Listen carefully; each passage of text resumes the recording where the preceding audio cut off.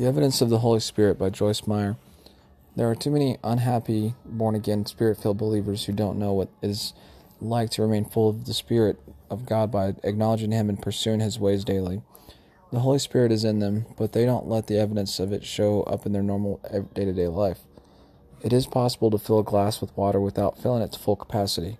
Likewise, when we are born again, we have the Holy Spirit in us, but we may not yet be totally filled and have the evidence of His power in our lives. Acts 4:31 reports that when people were filled with the Holy Spirit, they spoke the word of God with freedom and boldness and courage. It does not please God when people leave Him out of their daily lives and then follow religious formulas to try to appease Him. Instead, He wants us to live the Spirit-filled life of freedom, boldness, and courage. I urge you to let God work freely in the area of your life through the power of the Holy Spirit.